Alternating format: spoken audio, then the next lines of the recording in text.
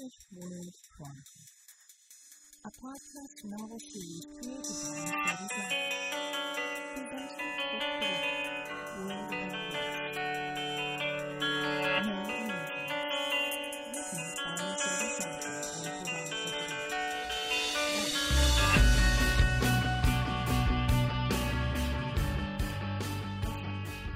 So, you're Mel. Bella gave the arm of the chair she was in a swat. It was some sort of fancy rig from Doc Bootstrap's old office. It wanted to adjust to make her all comfy. She didn't want it to. I'm Belle. Or Bella. Hi. She waved at the couch, also from Bootstrap's office. Have a perch. The blonde gave a quiet nod and crossed the room, sitting stiffly on the edge of the cushion. The Echo uniform they had issued her was a bit loose, and she pushed the sleeves up to her elbows before crossing her arms over her chest. So, she started quietly. You a shrink, or do you just do the triage and pass me to the next person? I'm not a shrink, but I'm also not triage. Bella rubbed her temples a little. Doc Bootstrap, who used to own this furniture, is DOA in the invasion. At the Mo, Echo doesn't have anyone who did what he did. Shrinks, yes, but shrink with empathy, no. And no one can do, it seems, what I can. She grimaced a little. They seem to think, as my mentor thinks, I can do a bit of empathic rewiring. If you're willing, I can try to fix you. Like, permanently. But I have to warn you, I've never worked on anyone as seriously messed up as you are. Mel stared at her for a moment, trying to figure out if the blunt honesty and matter-of-fact statements were a cover for something else. Seriously messed up? Yeah, you must not be a doctor like the rest of them. They'd always try to sugarcoat it. There was another pause, and the corner of Mel's mouth lifted in a very faint smile. What's the worst that you've tackled before me? A couple of people with hysterical claustrophobia after being buried in the remains of the Echo Tower. I have a friend I am not even going to touch without a hell of a lot more practice. The smile turned into a smirk. So, you know your limits. I can respect that. You talked to Bull or just read what the Army docs wrote? 'Cause there's messed up and there's all-inclusive foobar. Mel sniffed and shifted in her seat. And if Echo is recruiting from the second, then things must be pretty bad. Bella shifted in the chair. Well, that's where the whole rewiring part comes in. There's foobar, which is what my friend Vic is, and then there's you, which is... She drummed her fingers on the chair arm, trying to select the right words. Look, what happened to you got treated with drugs early on, so it's not the massive scar mass that Vic has. She's like a kitten got into a whole basket of yarn and turned it into a nightmare. You, I think, and my mentor thinks, I can untangle and heal. Am I making sense? Sorta. At least you're being honest, which is more than I can say for anyone else I met before. She let out a long breath and pushed her hair away from her face. People tried something besides drugs at the beginning. The issue wasn't that it couldn't work with the time, it was more... Mel paused, pressed her lips together, and looked Bella eye to eye. What did you do before they hauled you here? You're too young to have been doing this since before everything went to hell. Paramedic, Las Vegas FT. Augmented class, empathic healing powers, Echo Op 1, on permanent assignment from Echo Rescue. Now, she twisted a piece of hair around her finger. They class me as an Op 2.5, and I keep getting stronger, being able to do more stuff. It's kind of scary. Mel nodded slowly, arms uncrossing as she leaned forward. First person to try and help me was probably twice as old as you. Sweet and tough as nails nurse had been in all sorts of messy situations. It wasn't the ability, it was... Her voice lowered, and there was a sense of shame in the words. What she saw. They'd start, I'd slip, and then they'd have to deal with the projections. It just got easier to drug me and let me go for the sanity of whomever drew the short straw. Yeah, I read all that. And, well, this is going to be a lot different. It's either going to work or not. My mentor thinks it will. I trust her. She's not wrong, that I know of, ever. So I kind of had that to hang on to. She shook her head. Look, I'm rambling. Let me just tell you what I need to do, and you tell me if you're up for it, because I can promise you it's going to be a hell of a lot harder on you than me. Okay? Okay. I get inside your head. All the way in, which means you don't get to hide anything. This is like we're way more intimate than most people can handle, so you really, really need to want to try this. Then, I trigger the first traumatic memory. I will be in there with you for it. This is the full empathic version of desensitization treatment, what the nurse tried. We get through that one. The next session we handle the next memory. I'll be doing a healing treatment as I desensitize you, to rewire the neural pathways so that it stops being a trauma trigger and just becomes a shitty memory. That make sense? Mel nodded slowly. How far back do you go? Just to what caused things, or... She fidgeted and took a deep breath. Never mind. You did Vegas. I'm sure there's not much that would turn you colors. Bella laughed. Paramedic on the strip and off it. Oh, honey, you would not believe the things we removed from places they shouldn't have been. I tended in the quarter.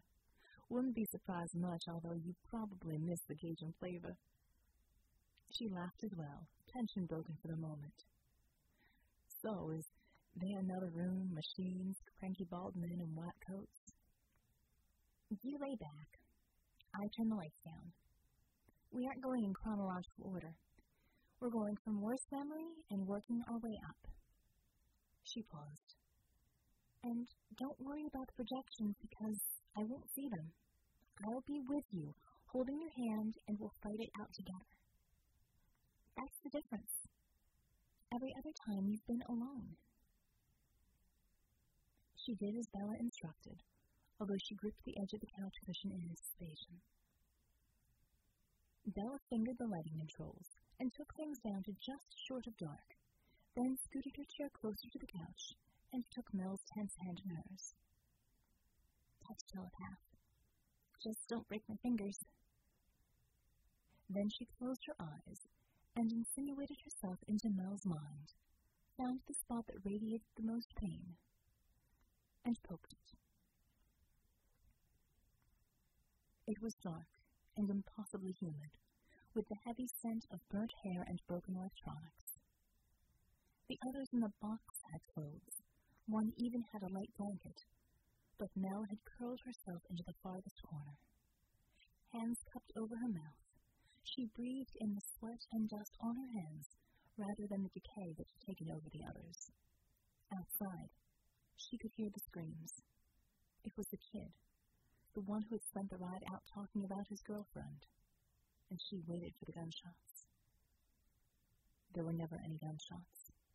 Gunshots would have meant some end to the torture, but that never happened. She felt something like a presence, as if someone was holding her hand, only not. It's a memory, kiddo. It's just a memory.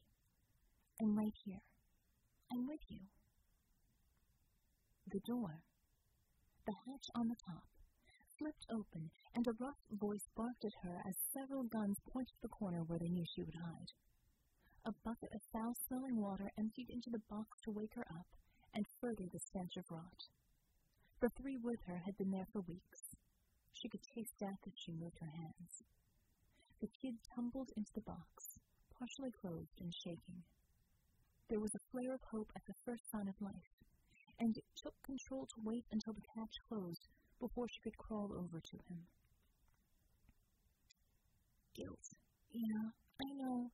Already you're feeling guilty. There's nothing you can do. Not just compassion. There was been there too. Shared empathy. Sisterhood. Closer than blood. We know. Only we know this who share it. He was face down, the blood pooling around his face and neck. Rev, they said you were alive here. They said you knew how to make it stop. He lifted his head, and Mel choked back a sob as the kid tried to look on her with sightless eyes. He'd been cut from ear to ear, his young face methodically marked to cause him the most pain without allowing him to die immediately. She held him by his shoulders and turned him over on his back, blood from the wounds on his neck pooling around her bare legs and feet. Revy? Say something. I can't see nothing in here. It's too dark. I'm here. The others are here. They're just sleeping. It hurt to keep her voice calm, the bile rising in her throat as he tried to look at her. I'm here with you. Can you make it stop? Even as he spoke, the bit of life left in him trickled out over her skin. They said you knew how to make it stop, but you wouldn't tell them. You could have tricked them, right? It wasn't that easy, but she couldn't tell the kid that. She tried to say something, but he gripped at her arm with burned fingers. Can you make it stop, Rev? Just for a little while? Stop. The moment froze. She stood somehow outside herself, looking down at herself, with the blue gal, Bella, standing with her. I'd shut off all the emotional loading for a second now. Now this is what you couldn't do at the time. Look at everything logically and dispassionately. Like I am right now. Look. Analyze. Is there one single thing you could have done to change anything?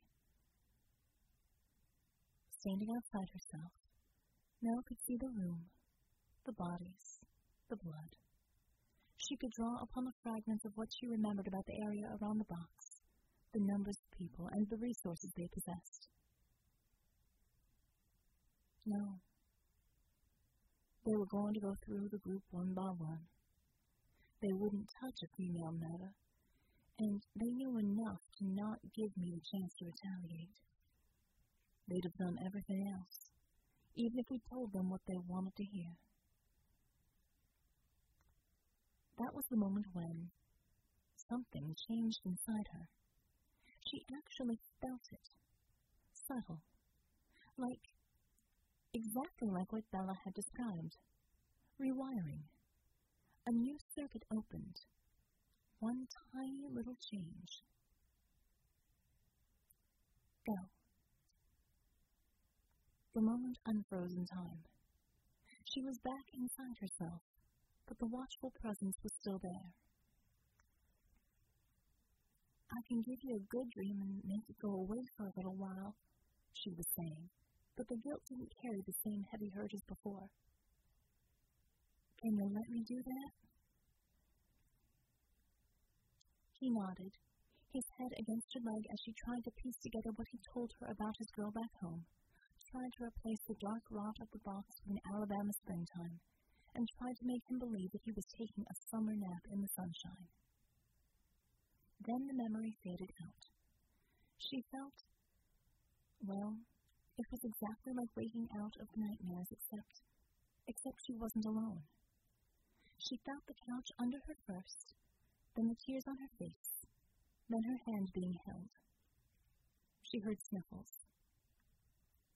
Mind if I let go of your hand?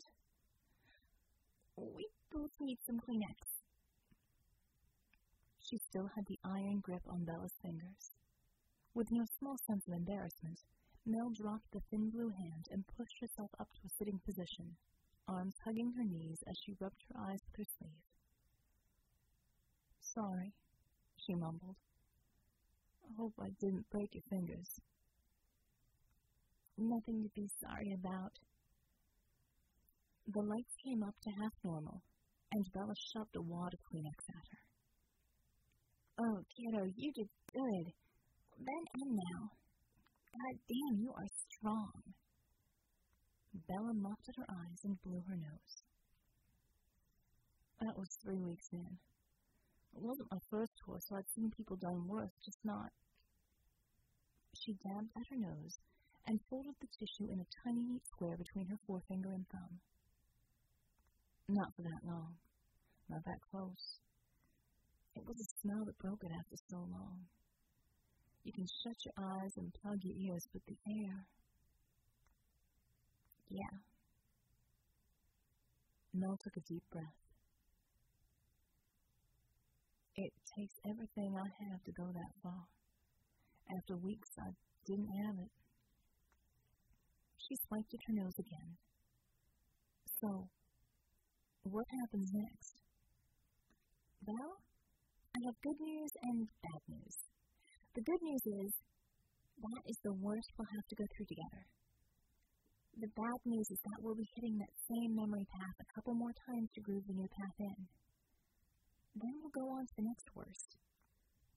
Can you handle this?" "Will it put me on patrol faster if I say yes?" The question was immediate and sincere. "Oh, shit, yes. This is doable. I can fix you.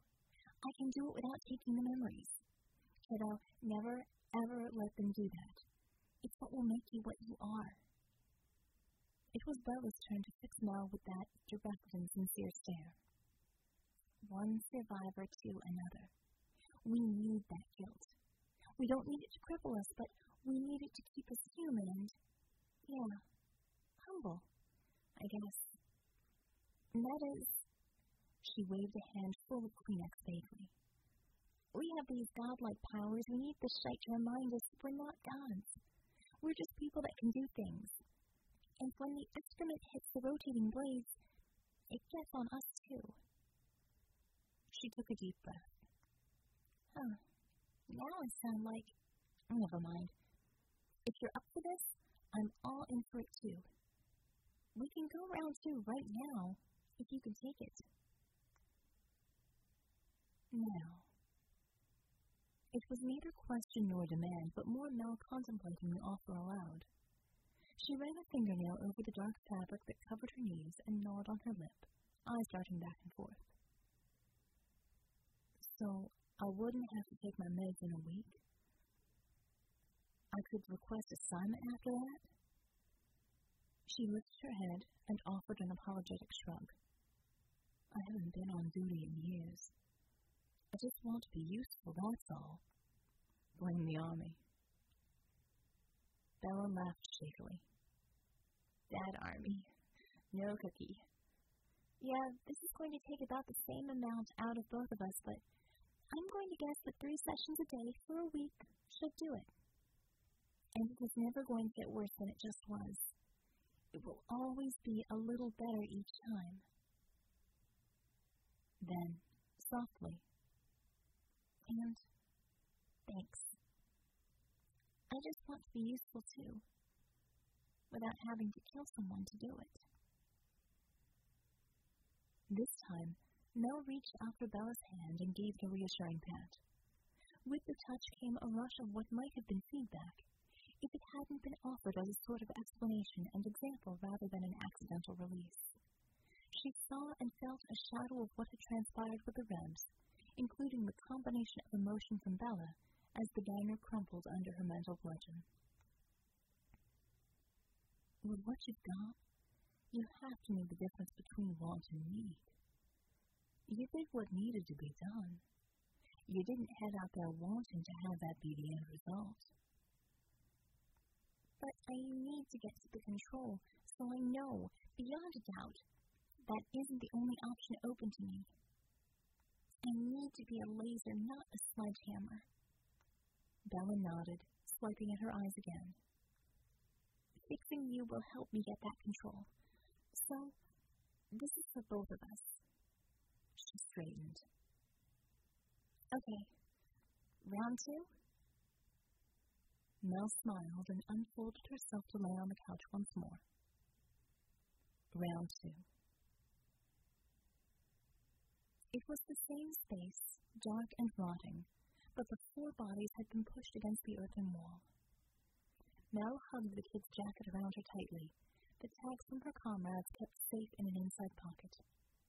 6 days had passed since the last time the hatch had opened, and the noises she had heard hadn't involved any bits of broken English. She breathed through her hands and rocked herself back and forth, her own illusions letting her see the 4 men as simply asleep in their bedrolls as a calm summer sky stretched beyond them. Gunfire rattled the space above her, bullets piercing the wooden hatch on the box. The noise broke the false dream, and Mel crouched in the corner. There was more gunfire and shouting, and she tensed as something heavy slammed against the wood. By this time the feeling of having Bella with her was familiar and comforting.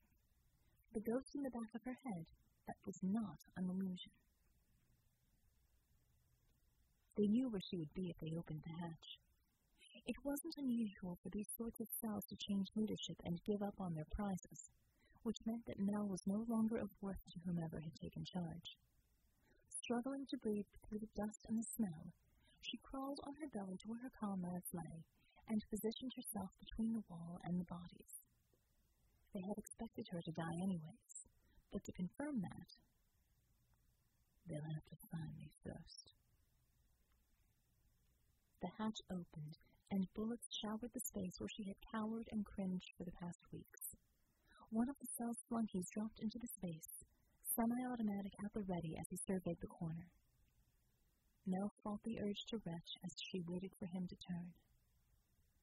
Eye contact. I just need to see his eyes, she thought. And when he turned to face her, she counted 3 and got up, and to the flunky it was as if the entire pile of bodies had risen up to retaliate. He screamed, and a second flunky dropped into the box. The second saw not only the bodies of the soldiers as vengeful undead, but also the man who was screaming. To make it even more authentic, Mel gave the first the face and hollowed-out eyes of the kid they tortured. Panic ensued, with the pair battling as she scrambled out of the box, pushing the same horrifying image on anyone she saw. To anyone outside, it would have looked as if the cell members had gone mad, shooting at each other or screaming in fright and fleeing. To everyone there, including Mel, all they could see were copies of the same empty face, the same tattered fatigues. All they could hear was the same wailing cry, and the smell of death and rot grew and filled the compound until it choked the air. She tried to run, but the illusion was so vivid, so utterly real to even her. Mel froze just outside the door. Another group wearing combat fatigues and heavy gear came down the hallway, rifles trained on her as they approached. She threw the same sights, sounds, and smells at them in desperation, the projected nightmare coming to a crashing halt when the twin leads of a stun gun hit her damp skin and brought her to the ground. Stop. It was the familiar routine, and welcome now. The memory froze even as she started to fall, and she stood outside herself, looking at the scene. The healer's presence was warm and supportive. You know the drill. Mel felt herself nod, felt the same cool detachment from the scene. It was a fight-or-flight scenario. I had to get out, even if it meant leaving them in the box. I used what I did as a resource to survive. And the ones here. The focus went to the group in combat fatigues, the small patches identifying them as members of the United States Marine Corps, something easy to recognize as the memory stood still, but difficult to see through the fear and panic. They should have brought a medal with them. Lack of preparation on their part does not mean that I'm responsible for my actions. Right? Absolutely. And give them credit. They might not have had a mental meta available, but they recognized immediately what you were doing and took appropriate action given that they didn't have the power to take you out. And one more thing. Your fellow soldiers were there for you as well as you for them. They would have been proud to give you that chance to escape. Would? Were. Guilt rose up, followed by a tidal wave of shame. But to use them the way I did, I know they never moved. I know the team was able to get them out and lift them home for their families. And still, it feels like I crossed a line, like I disrespected them. Did they, or did they not, all carry organ donor on their tags? It was a coolly logical question, one that Mel had never considered. Did. We all did. How is that different? You give even after death so others may live. There was a likeness formed. By coming to that conclusion herself and accepting it, she had formed it. Now Bella was making sure it was wired in hard, growing a couple new neurons in her brain. That was the physical reality. The emotional, the spiritual reality? Saving her sanity, and maybe her soul. Go. Mel faded into the fuzzy sensation as the Marines rushed forward, two in front as a third hefted her over a shoulder. She felt herself swing around, and a pair of gloved hands touched her face. There were short, crisp words that identified the speaker as someone she should trust, and he asked her about the other members of her team. She shook her head no, and the reminder triggered the same rush of illusions. The man in front of her fell back, eyes screwed shut as he tried to bark out an order to the others. Almost simultaneously, a dark cloth wrapped around Mel's eyes, and a needle hit the skin behind her ear. She dropped into a blissful state of nothing as she changed hands, and the rescue team made their way out of the compound.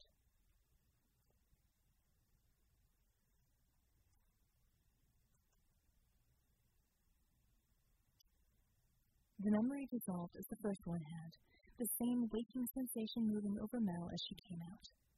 Without thinking, she sniffed the air expecting that the same illusions had manifested during the session. She slipped her hand from Bella's and sat up, rubbing her face and pushing her hair back. "We've got to stop meeting like this," Bella drawled. "People are starting to talk." Mel gave a rough laugh as she passed the box of tissues to Bella. "Really? When the gossip about her coming over here, you were cozy with the Ruskies. Something about how red and blue made purple." She blew her nose and tried to smile. "They really have a guy who talks to squirrels." "They do. He's got the mind of a 6-year-old. A sweet 6-year-old. Before his accident, he was a leading scientist. Now he looks like a half-finished statue. He can eat anything. And he talks to squirrels. His name is Chug, and everyone over there loves him." She sighed. "Anytime I start doubting the wisdom of trying to save humanity, I take him for a walk in the park." "Sounds like good mutual therapy." She glanced to the clock on the wall. "You might have time for one before it gets late. I mean, if you think I'm okay for the day." Mel fidgeted with the sleeve of her Echo uniform. A week's worth of sessions with the Blue Touch telepath had done wonders for her bruised psyche. In the same amount of time, Echo couldn't find her a shirt that fit properly. "How many more weeks before I get to head out?" "We're about to find out." Bella moved her hand, and suddenly the office was flooded with the stench of rotting bodies. Mel jumped from the couch in a cold sweat, her body shaking as she fought with the knowledge that the smell couldn't be from actual decay and the memories of the box. For a moment, she visibly warred with the want to retreat into the couch, and she appeared as if she might vomit. Then, slowly and controlled, the office around them shifted to warm, water-stained walls, peeling linoleum, and a polished bar top. Cigarette smoke and cheap whiskey replaced the smell of death, and the blonde's shoulders and back untensed in a methodical fashion. She took in a deep breath, then let it out, and the bar in New Orleans vanished, leaving Bella in the comfy chair. Awesome. Bella pushed another button. Heard to the office before I puke, Frank. This one's certified for duty. You've been listening to The Secret World Chronicle, a podcast novel series written by